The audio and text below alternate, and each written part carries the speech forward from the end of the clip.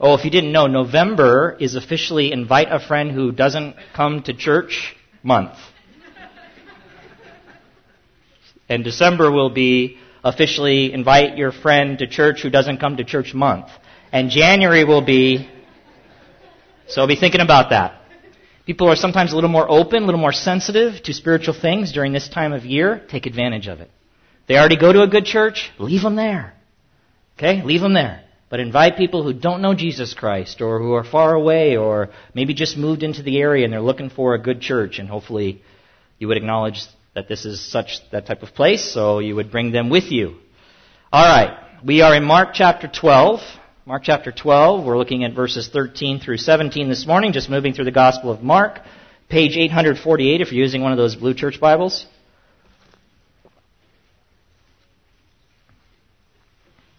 Who likes the cold weather? I love it. I'm with you, man. I am with you.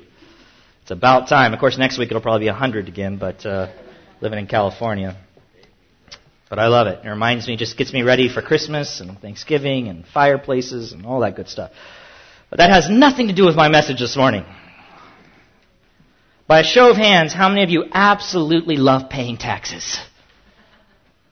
I didn't expect that at all. I actually had 2 hands go up. That's interesting, because in my notes it says no one.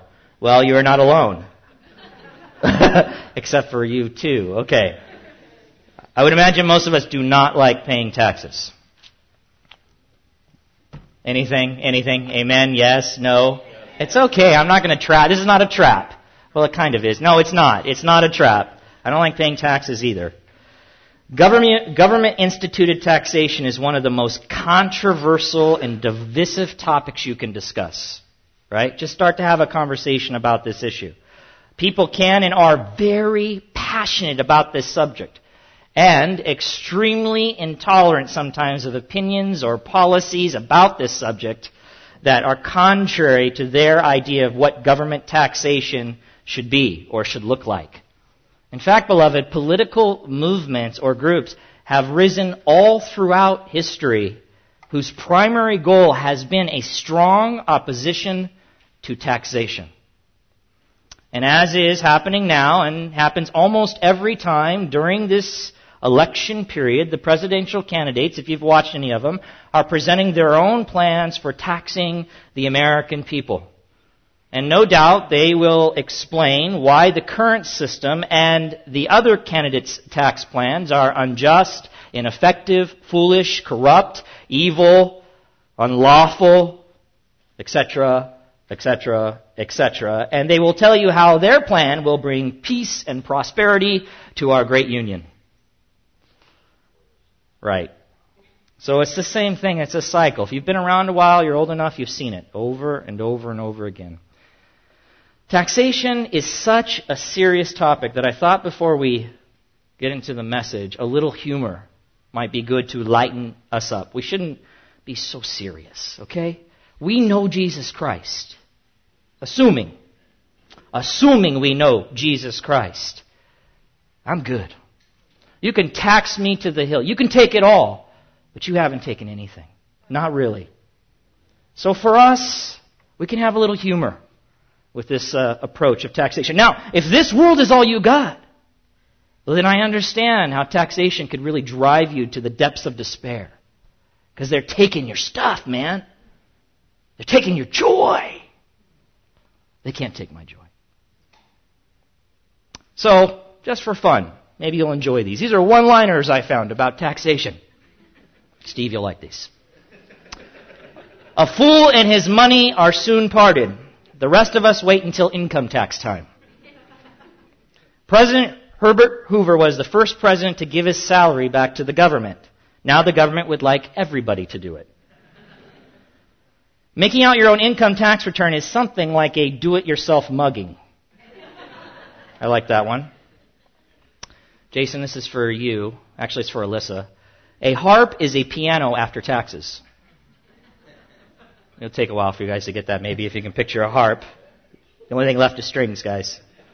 Everything else is gone. The best things in life are still free, but the tax experts are working overtime on the problem. So, government taxation, by the way, in opposition to it by the people it's not a recent phenomenon. It's not just in our culture that we've experienced this. And in fact, it was a very sensitive issue to the Jewish people over 2,000 years ago. And that introduces us to the text before us today. Look at your Bibles, Mark chapter 12, verse 13 through 17. And it says, beginning in verse 13, "And they sent to him some of the Pharisees and some of the Herodians to trap him in his talk. And they came and said to him, 'Teacher, we know that you are true and do not care about anyone's opinion.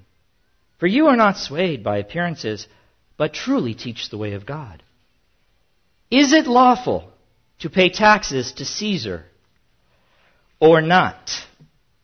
Should we pay them or should we not?' Verse 15.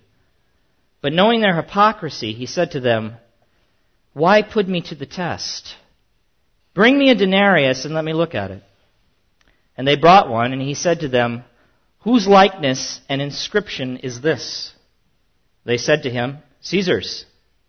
Jesus said to them, 'Render to Caesar the things that are Caesar's, and to God the things that are God's.' And they marveled at him."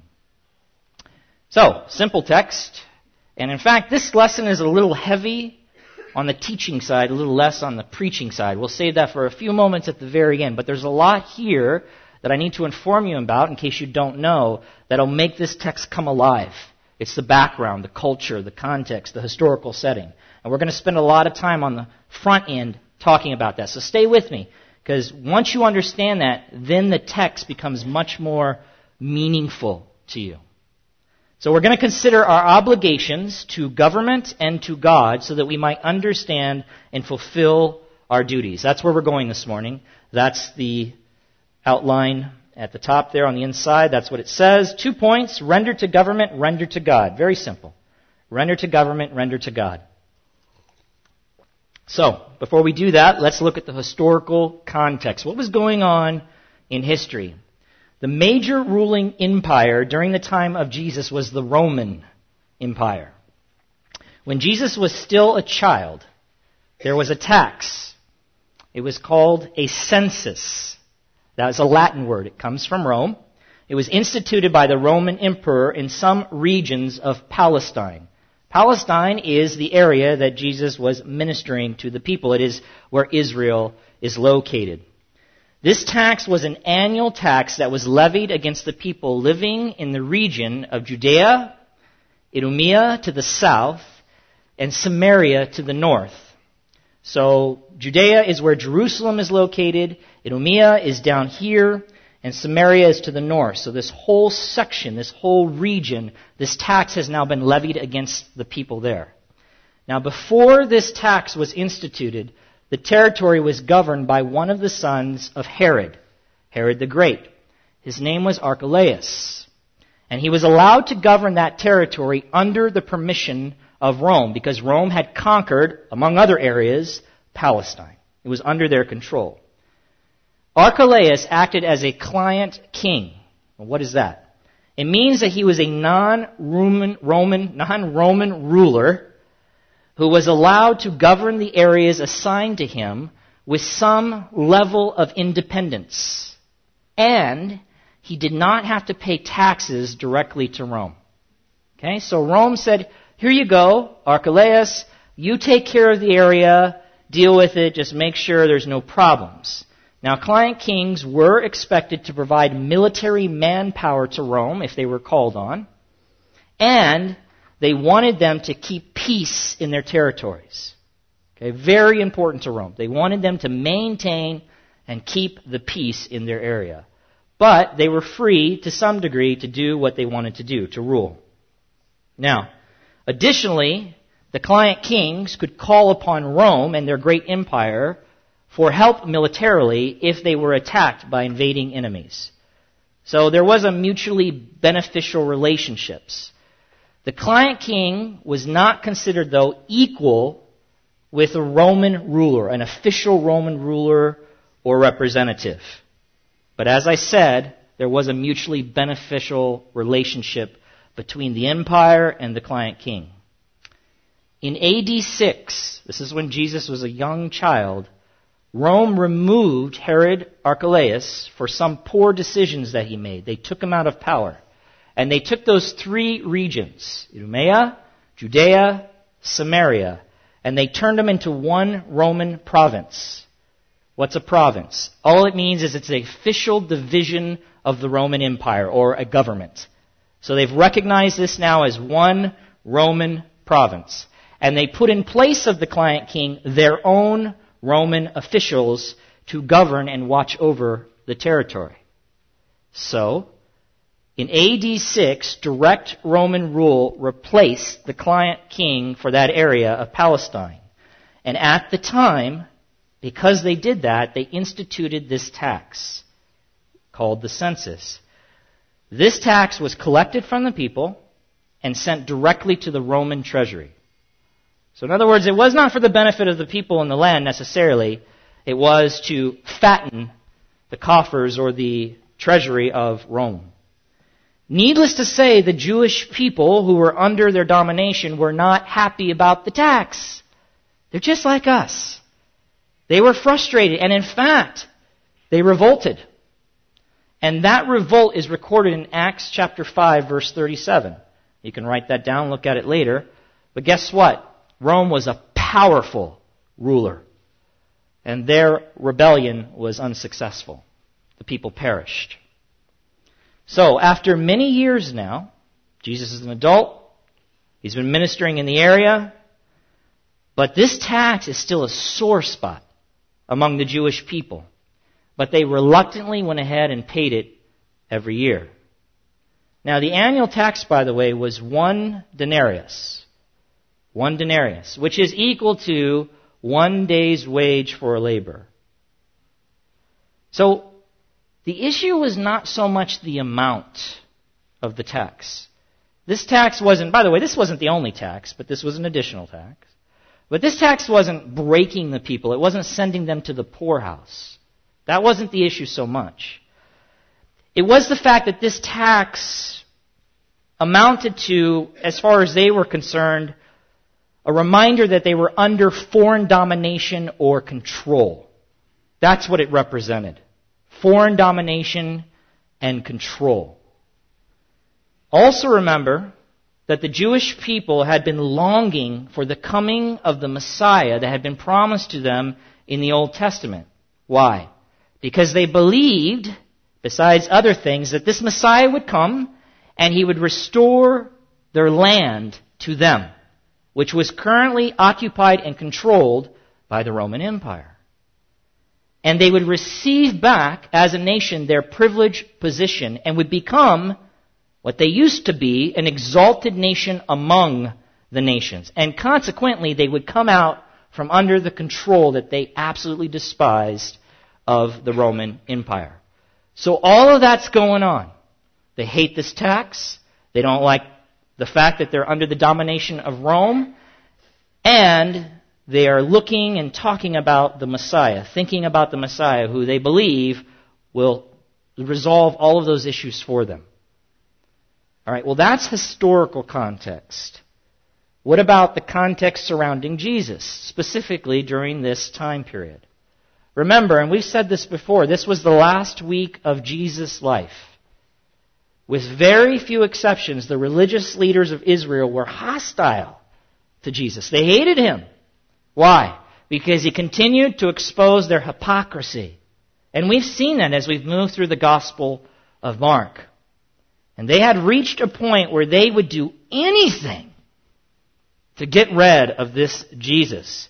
Because not only did he continue to challenge their authority, but the people that had long respected the religious leaders were growing fonder and fonder of Jesus every day.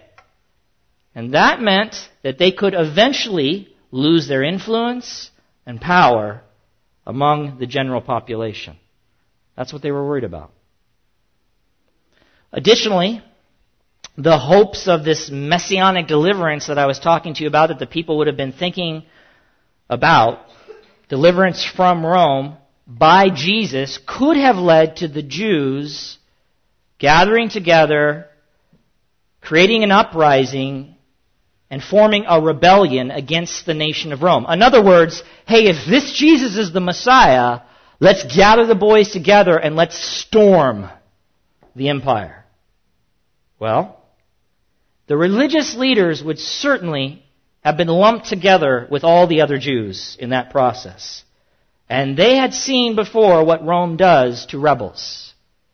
So they wanted nothing to do with such things.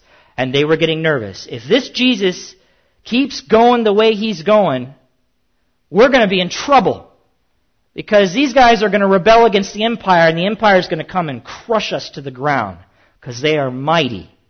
They are warriors. And they were. In fact, Rome had a motto. It was Pax Romana. Pax Romana, which simply means Roman peace. This was a core value. Now, you and I think peace, like happiness and everyone's getting along. Okay, they kind of thought that way. I wouldn't necessarily say happiness, but peace for them was, let me just read this to you, and maybe it'll help you understand.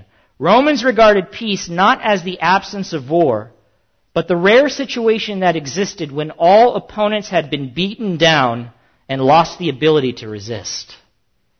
Augustus, one of the Caesars' challenge was to persuade Romans that the prosperity they could achieve in the abundance of warfare, or in the absence of warfare, was better for the empire than the potential wealth and honor acquired when fighting a risky war. In other words, listen guys, we want peace, period. And that is one of the reasons all of the roads were put in by the Romans. It allowed them to move their troops from one territory to another very quickly so they could stamp out any rise or rebellion against the empire. And they ruled with an iron fist. And they did, to a great degree, maintain peace. And they saw that that was a benefit to the expansion and the existence and the ongoing health and wealth of their empire.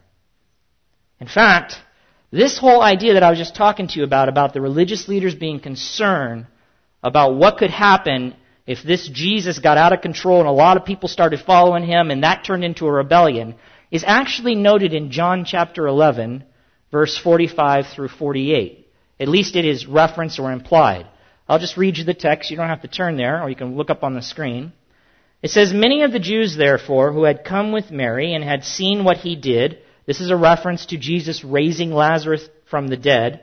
It says they believed in him. But some of them went to the Pharisees, the religious leaders, and told them what Jesus had done. So the chief priests and the Pharisees gathered the council, all of the religious group, the Sanhedrin, and said, "What are we to do? For this man performs many signs. And if we let him go on like this, everyone will believe in him, and the Romans will come and take away both our place and our nation." That's what's going on.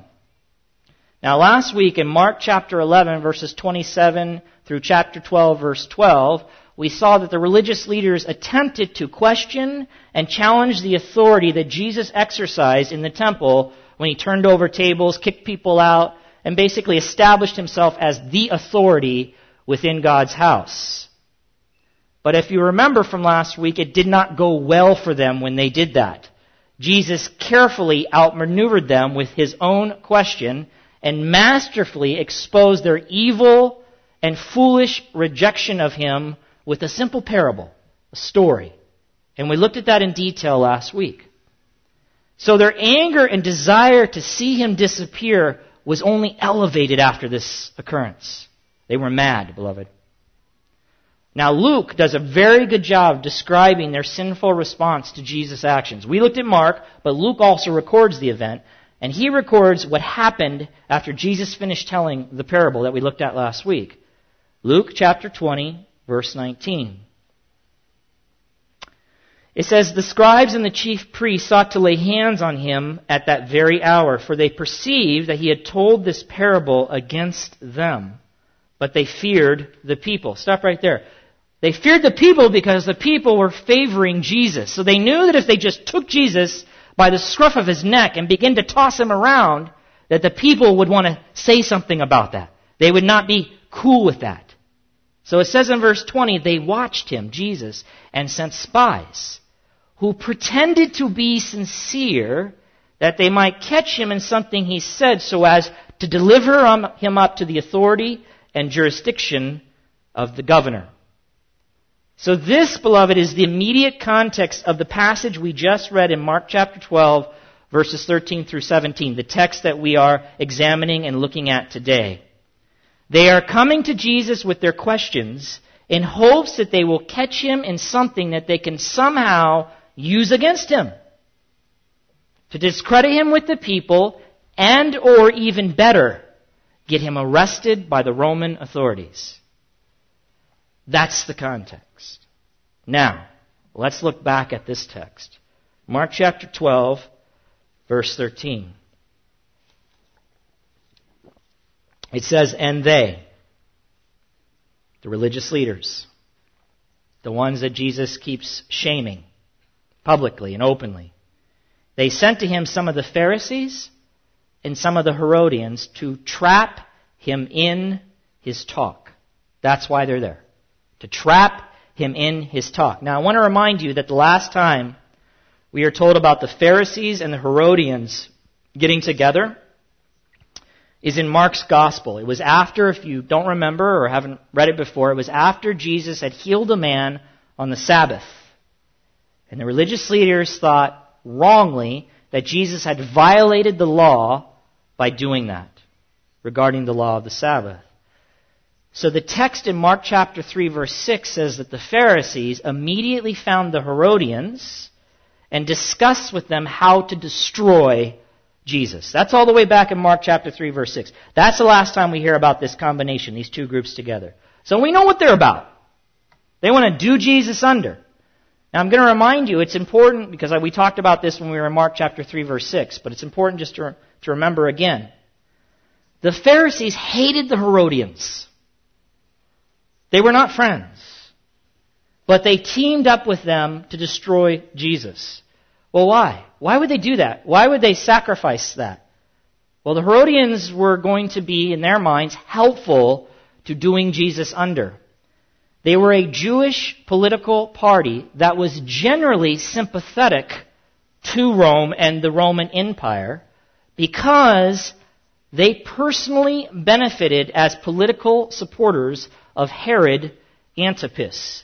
Herod Antipas was the ruler or client king of another area in Palestine called Galilee and also Perea. Antipas had a very dependent and beneficial relationship with the Empire of Rome. In other words, they had a good thing going, and the Herodians supported this Herod. That's where they get their name from, Herodians. They supported the family of Herod, who ruled as client kings. And they liked what they had going back and forth between Rome and the client kings.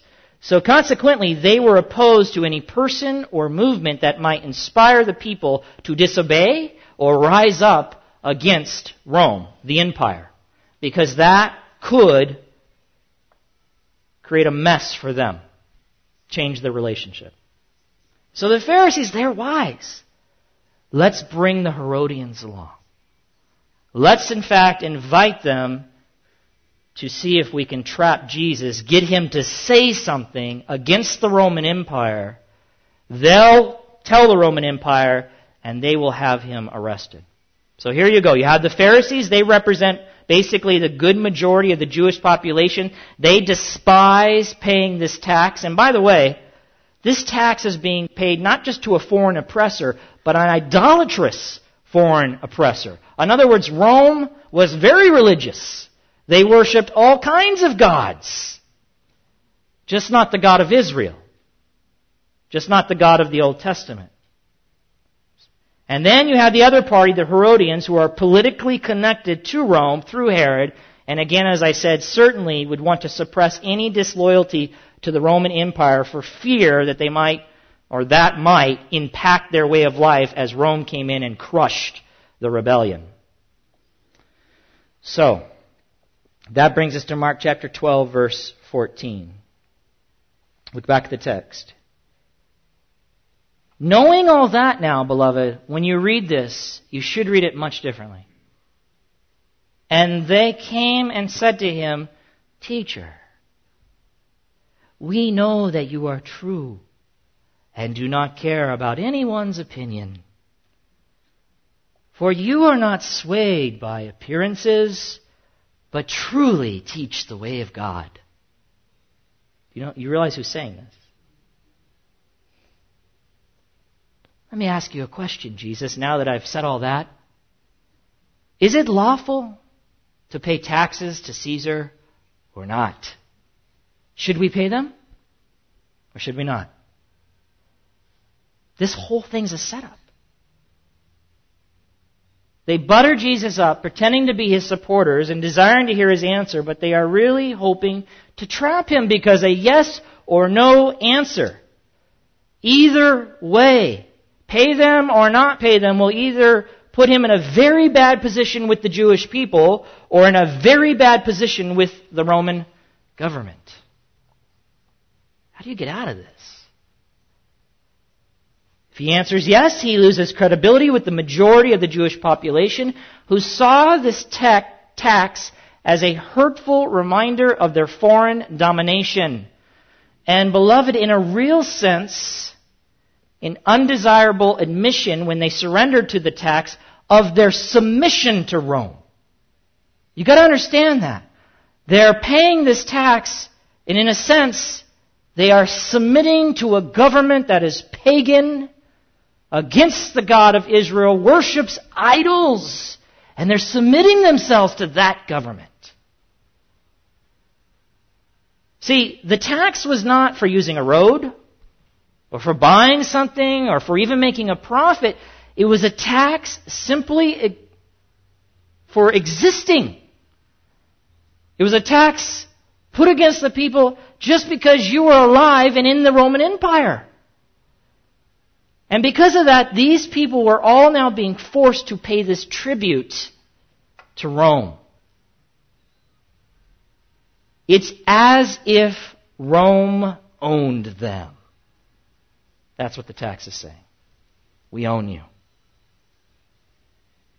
But they saw themselves as belonging to God. These are the Jewish people. They were His people. They were His nation. So how in the world can it be lawful for us to make this payment to Rome? These idolaters don't own us. God does. So how in the world could it be right to submit to them in this way? That is the issue. That's what's at stake. This is not just a simple question, pay them or don't pay them. There's a lot behind it.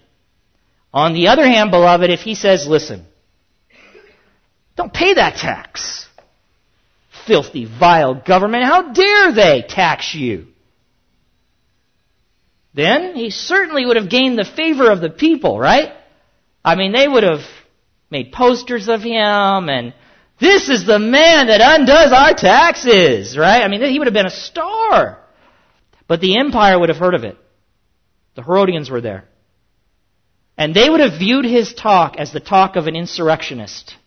A rebellion against government, a revolutionary, which Rome could not tolerate even for a moment if they wanted to maintain peace.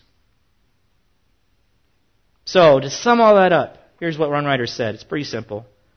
A yes answer would antagonize the people and discredit him as God's spokesman. No messianic claimant could sanction willing submission to pagan rulers. He's the Messiah. If he is, then he certainly isn't going to tell us to bow under the authority of these godless, disgusting, vile, and all of these words because they worshipped other gods. He's not going to tell us to submit to them. Would he? A no answer would invite retaliation from Rome. So what's he going to do? What's Jesus going to do?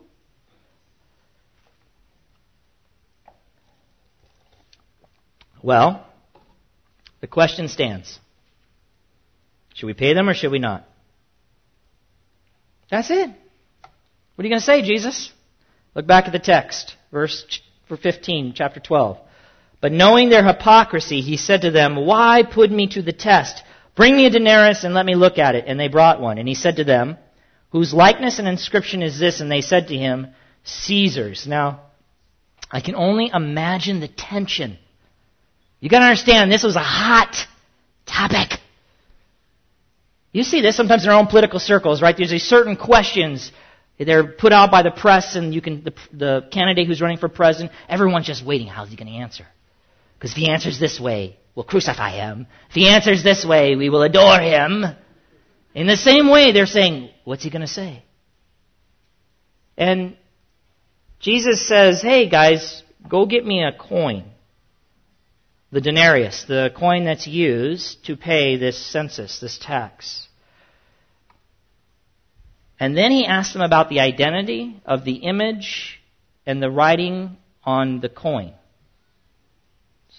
Strange? They say, Caesar. Whose image is this? Whose likeness is this? Caesar. Well, this is important. Caesar was a title taken by the emperors of Rome. It's just a title. So think of it as Lord, King. And it began with Caesar Augustus. He was the Caesar. Now, on that coin, it was likely the image of his son Tiberius, because he was ruling and reigning at that time. On one side of the coin, you can pop up that picture. This is a drawing of what it might have looked like. On one side of the coin, that's Latin, running around in words. The words on this front side would have been Tiberius Caesar Augustus, the son of the divine Augustus. Divine Augustus. And on the other side would have been the word chief or highest priest. Chief or highest priest. Now the inscription on the coin revealed two things. One, the Romans, besides worshiping other gods, practiced emperor worship. Emperor worship. They viewed Tiberius as the semi-divine son of God, the God, Augustus. They actually attributed to him divine qualities and characteristics. They worshipped him as not just a man, but a God-man. And so his son, Tiberius, would have been semi-divine. And that's why the coin says, the son of the divine Augustus. So that's problematic. It also revealed that the coin belonged to, in a very real sense, Caesar. It belonged to Caesar. And it was ultimately Caesar's coin because he produced them. His image is on them. That's what verifies that. That's why Jesus is asking the question, whose image is this? Whose image is this? The coin that was minted by the emperor, this is something you need to know, and had his image stamped on it, was considered to be his personal property even though it remained in circulation. Okay? So he minted it. It's got his face on it, his name on it. It's his coin. It belongs to him. Now, so what? Did Jesus request the coin because he was stalling? You know, just to buy a little more time to try to figure out how to answer the question? We do this. We go, could you repeat the question? That's what I would have done. And after 5 times, I would have ran away because I don't know what to say. But he's not stalling. He's not stalling. He has a purpose. Go get the coin. Whose image is on the coin? He's going to use this coin as an illustration, as a mechanism to explain the answer that he's about to give, which shocked those who were listening. And here it is. He says, this image is Caesar's? This is Caesar's coin. Okay. You want to know what to do? Chapter 12, verse 17. Render to Caesar the things that are Caesar's. And that actually brings us to our first point. Render to government. Render to government. The word translated render in the ESV, the translation we use here, means to pay. To pay. And it implies a payment of an incurred obligation. Or to say it another way, pay what you owe. Pay what you owe. render to Caesar. In fact, more literally, you could read it this way. The things of Caesar, give back to Caesar. What things? Well, this helped me, so I'm going to read a couple of these things to you, and hopefully one of them will make sense. That coin represented the things that are Caesar's, the rights and duties belonging to the realm of human government. In daily life, they, the people, reaped the benefits of the controlling government that coin represented. They therefore had the duty to render to Caesar, or to pay back as a debt, the things that belong to Caesar. In fact, the use of the coin proclaimed the obligation to the government that it represented. If that wasn't helpful, let's try another one. The acceptance and usage of Caesar's coinage implicitly acknowledged his authority and therefore their obligation to pay the tax. The image and inscription demonstrated the right of the sovereign, the one who was ruling and reigning, who coined the money to demand tribute as a sign of submission from those living in Rome's territory, in keeping with the common understanding that the emperor owned the coins which bore his image. Let's try another one. To use Caesar's coinage was to acknowledge his authority and the benefits of the civil government it represented, and consequently any obligation to pay taxes. So Jesus declared, "Give to Caesar what is Caesar's." This tax was a debt they owed to Caesar for the use of his money and the other benefits of his rule. And finally, if that wasn't clear enough, Jesus was not evading the issue, but he was clearly saying, yes, pay the tax. Honoring God does not mean dishonoring the emperor by refusing to pay for the privileges, a respectfully orderly society, police protection, good roads, courts, etc., that one enjoys in said government. See, the government may have had issues, but they were still a government, and they provided many things and many benefits to the people. The bottom line is the Jewish people thought they shouldn't have to submit to the pagan foreign rulers in paying this tax, but Jesus gave no support for not paying the tax, but rather insisted that they did.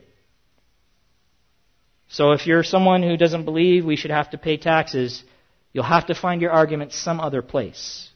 You won't find it here.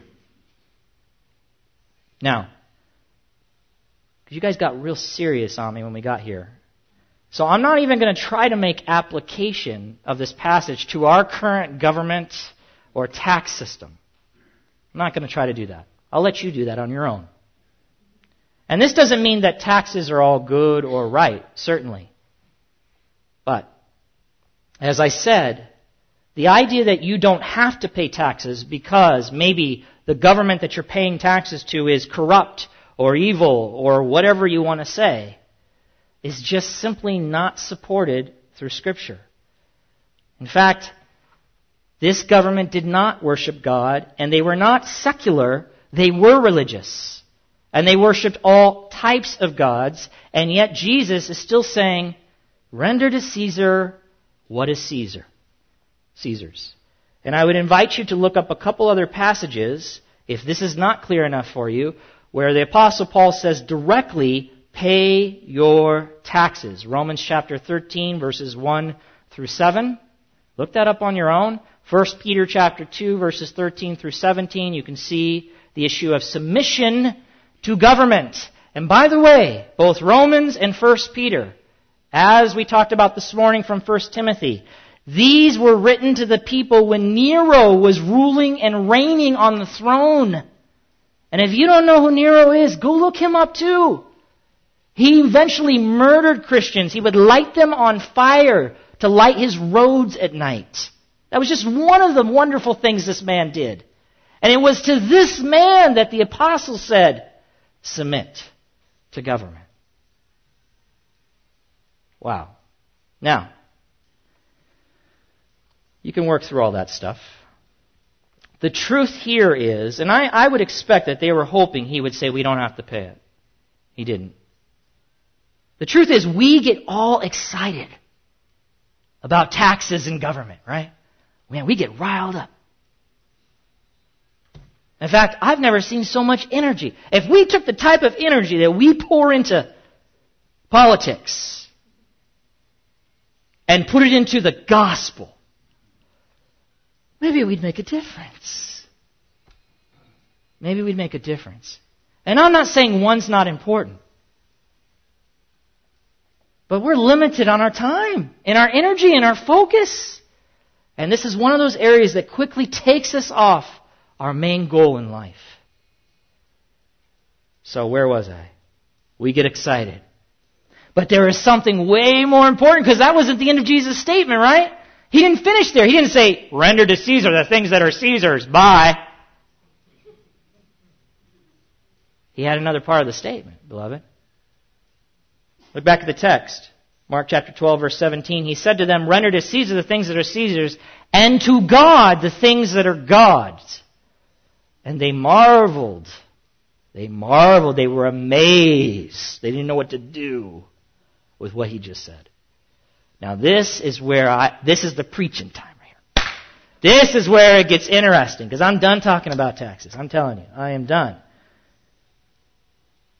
I need to give back to God the things that are God's, or I need to pay Him what is owed. Well, how do I know what is His? It is worth noting here that the word likeness that is used in this text when Jesus says, whose likeness, whose image, the New King James Version translates the word, whose image, whose likeness is on this coin. It is the same Greek word that is used in the Greek translation of the Old Testament. It's called the Septuagint. And in Genesis 1:26, it is used this way. Then God said, let us make man in our image. Our image. Stay with me. Now, without getting into all that means, let me just say, like a mirror reflects our image, we were created to mirror or reflect the very image of God. Not His physical appearance, right? Because He is a spirit, John 4:24. He does not have a physical body. But we were made and created to reflect His glorious characteristics such as love, holiness, righteousness, justice, kindness, mercy, goodness, faithfulness, etc. God's image, beloved, has been permanently stamped on every human being. Now, this image has been distorted by sin. Okay? All of those wonderful things that we should have been reflecting have been twisted and corrupted, perverted by the nature of sin in our lives. But that doesn't remove the stamp. It doesn't remove it. So what is the point? An early church father, his name was Tertullian. He lived from AD 160 to 222, not long after Christ's existence. In fact, he was the first one to introduce the word Trinity to the Christian faith. Looking at this passage, here's how he interpreted Mark in this section of Scripture. Quote, render unto Caesar the image of Caesar, which is on the money, and unto God the image of God, which is in man. So that thou givest unto Caesar money, unto God thine own self. Picking up on this idea, many modern day commentators agree and have some good things to say. Listen to this. Coins have the image of a ruler, and they may be returned to him. Human beings are made in the image of God. They and all they have belong to him. Or another one. I like this. People are God's coinage. That's cool. You get it? People are God's coinage because they bear his image. And they owe him what belongs to him. Their allegiance. This, not the poll tax, was the crucial issue for Jesus. You know, the other thing that this does is it establishes the limits of humanity's obligations to government. Well, what do you mean? Well, they might be entitled to our money, but they are never entitled to my worship. That is to be reserved for God alone. And that's important because Rome would have desired it. They would have had everyone bow down to Caesar as the great divine. But here Jesus sets up a limit. Render to Caesar the things that are Caesar. Give him back his money. But you render to God the things that are God. Don't you dare worship them. In fact, that belongs to God alone. And our obligation to God then does not necessarily remove our duty to human government, even imperfect ones. Now, think about this. The people were so frustrated about this government tax and whether or not they were obligated to pay it. But the more pressing and important issue was their obligation to God to render to him what was rightfully his, which, beloved, was not just a denarius. They're all worked up about a denarius, a day's wage. But Christ here is calling on them to something way big. Something way more significant than a lousy denarius. God has stamped his very image on you. And because of that, he owns you. And because of that, you owe him your very lives. Your absolute allegiance. That's what you guys need to wake up and realize. So frustrated about a silly tax. The sad thing, beloved, in the setting, if you remember, is that the religious leaders were plotting to destroy the very Son of God. Right? That's who's there. That's who has come and questioned him. And the joke of it all is they were reluctantly paying that tax. Okay? They were upset about it, but they were paying it. You know why? Because they were afraid of what Rome would do to them if they didn't pay the tax. But the reality was they were withholding what they owed to God. That is their faithfulness and their loyalty to him. So think of this. They feared Rome, but they didn't fear God. Because if they did, then they would have given him their allegiance. And we know they weren't doing that because they were attempting to kill the very Son that he sent to them. Render to Caesar the things that are Caesar, and to God the things that are God's. And as I said before, if we spend as much time thinking and talking about our obligations to God as we do thinking and talking about what our obligations should or shouldn't be to the government, you know what? We would be a lot better off. And our lives would bring more credit and honor and glory to God. By the way, a couple other things I just thought about when I was thinking through this text. Allegiance to God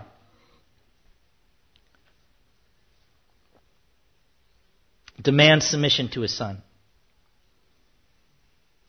Just so we can be real clear. Render to God the things that are God. That means give him your absolute allegiance. Just as you would Caesar, pay what is his. Give it to him. It's his coin. Give it back. Your life has been stamped with the image of God. You owe it to him. Give it to him. That requires that you submit to his Son. If we are not surrendering our lives to Jesus Christ, then we are not rendering to God the things that are God's. You can't claim to be giving your loyalty to God and at the same time dishonor his Son.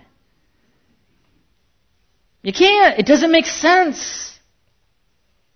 God doesn't accept it. And in fact, Jesus says those very words in John chapter 5, verse 23. He says, whoever does not honor the Son does not honor the Father who sent him.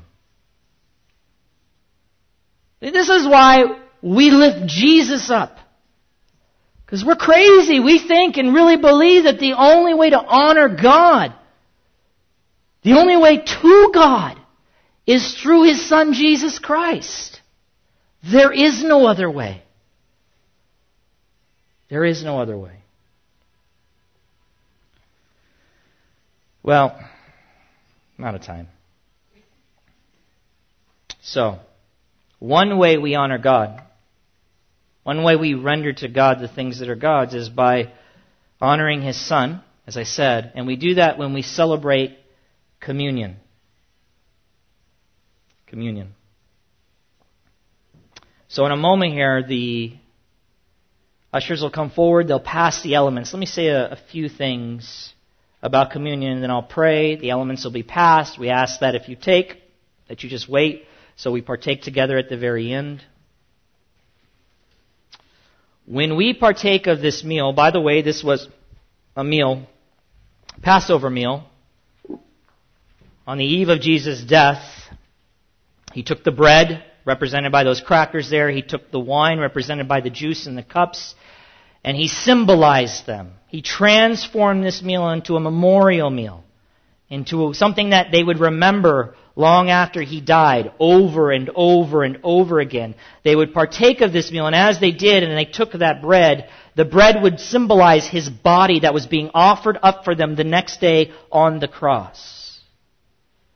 He then took the cup and said that symbolized the blood that He would spill, His life taken from Him, a reference to His death that would take place the next day on the cross. All of this on their behalf, for their sin.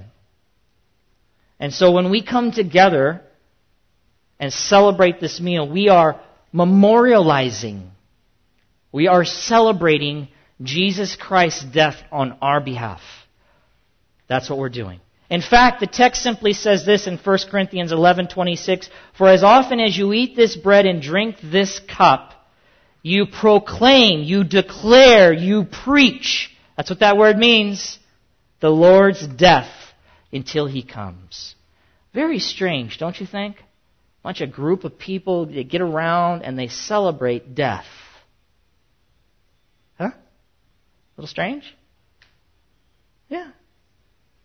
Unless you understand what that death means. See, we celebrate the death of Christ this morning because it is through His death alone that we can be saved from the wrath to come.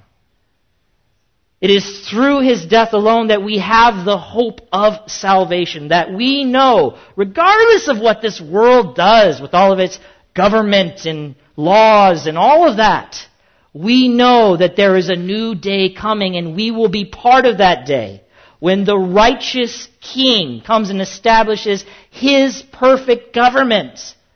I just got to go back for a second. I think honestly this is part of the problem. We are so focused on the here and now. So focused. And if we're thinking that we are going to get a perfect government in this life, that is a fool's errand. That is a huge waste of time. I don't care who you have in there. Even if it's a woman. That was for you ladies. I've heard that. Man, you put a woman in there, this would solve everything. That sounds nice. But she's still a sinner. And she's got a Congress and a Senate to deal with. Beloved, there is no perfect government. But foolishly we think, hey, listen, I'm going to get my perfect world here and now. You're not. That doesn't mean we don't stand for righteousness. It doesn't mean we don't vote. It doesn't mean we don't have a say politically. But that's not where my hope is. So here's what I'm thinking. This is what I'm thinking when I see all that stuff. I've said this before. I'm thinking about the kingdom to come. I'm thinking about that righteous rule that will happen when Jesus is established on His throne. Okay? And I know I'm going. I'm a citizen. So now my obligation, my duty, if I'm going to render to God the things that are God's, is to get as many people as I possibly can to go with me. That's it. Listen, if I spend my whole life in politics and somehow made a bunch of good laws, but I never told a person about Jesus Christ, so they were not prepared for the wrath to come, what good is that? What good is that, beloved? So, we celebrate this meal. For those who know Jesus Christ, we want you to partake. It's for you. You're proclaiming His death. You're proclaiming the reality that this messed up world will not be the case forever. You know, you can have fun. There are good things that happen in this world, but this is not it. Because there's a lot of sorrow, a lot of pain, a lot of injustice, a lot of messed up governments, and too much taxation.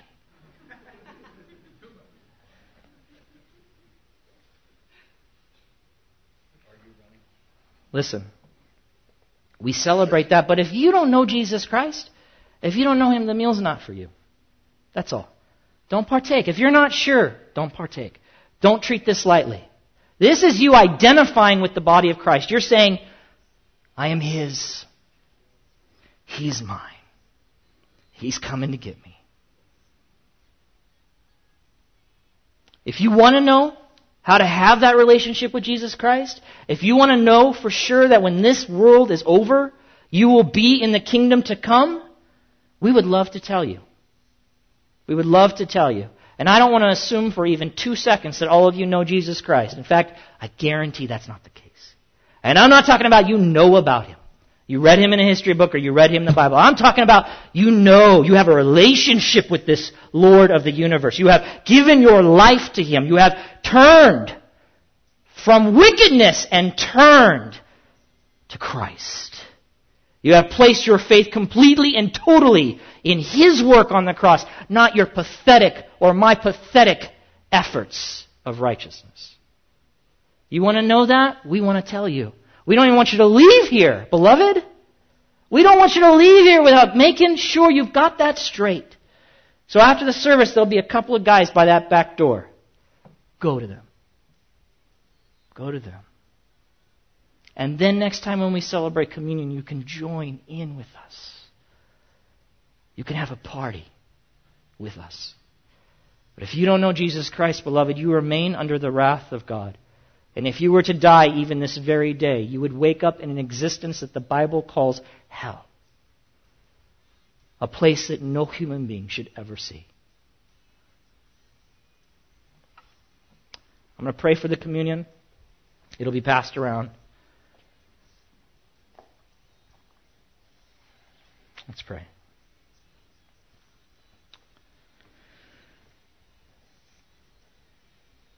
Father God, I rejoice in the salvation that you have given me, a complete gift. I have not earned it, nor could I ever earn it, for I am a sinner, born a sinner. And I have confirmed that position in growing up and sinning against the God who created me to bear His very image, to reflect Him in all of His holiness and wonder and glory, and instead I pervert it and twist it and distort that image in such an ugly way. And yet, Father, you reached out to me and I heard the truth of the gospel through your word. The story that you sent your only Son to come to this earth and as a man took upon Himself my sins, staying in my place on that cross, suffering the wrath of God that was due me. Unbelievable. And now if I would just place my faith, my trust, my hope in that Savior, if I would turn to Him and surrender my life, He would save me. He would call me His own. He would secure me in that salvation. He would change me He would transform me. He would remove me from the pit of darkness and the wickedness that I walked in and transfer me into the realm of light and help me by the power of the Spirit that He implanted in me to walk in the ways of His righteousness, that I might rightly reflect the very image of God that I have been stamped with. That is, we're celebrating. And this morning we come together and we celebrate that those who have done that. We partake of this simple piece of cracker and this juice that represent our Lord and Savior, Father, your Son, who was crucified, murdered, executed on a cross for our behalf. Father, we thank you for it. And we do proclaim your death. And Father, I help or pray that you would help us to be serious about preaching and proclaiming and declaring that death, not just in this room, but in the rooms that we find ourselves in throughout the week, in our homes and in our friends' homes, in our relatives' homes, in our neighbors' homes, in our workplaces and in the marketplace. Father, that we would tell people there about this death. Because in the end, nothing else really matters. Father, we thank you for the celebration that this is. Help us to rejoice in it. Help us to be excited about it. And Father, help us to share the truth of it with those who are still under your wrath. Father, who are not citizens of your kingdom and who have no hope apart from that. In Jesus' name, amen.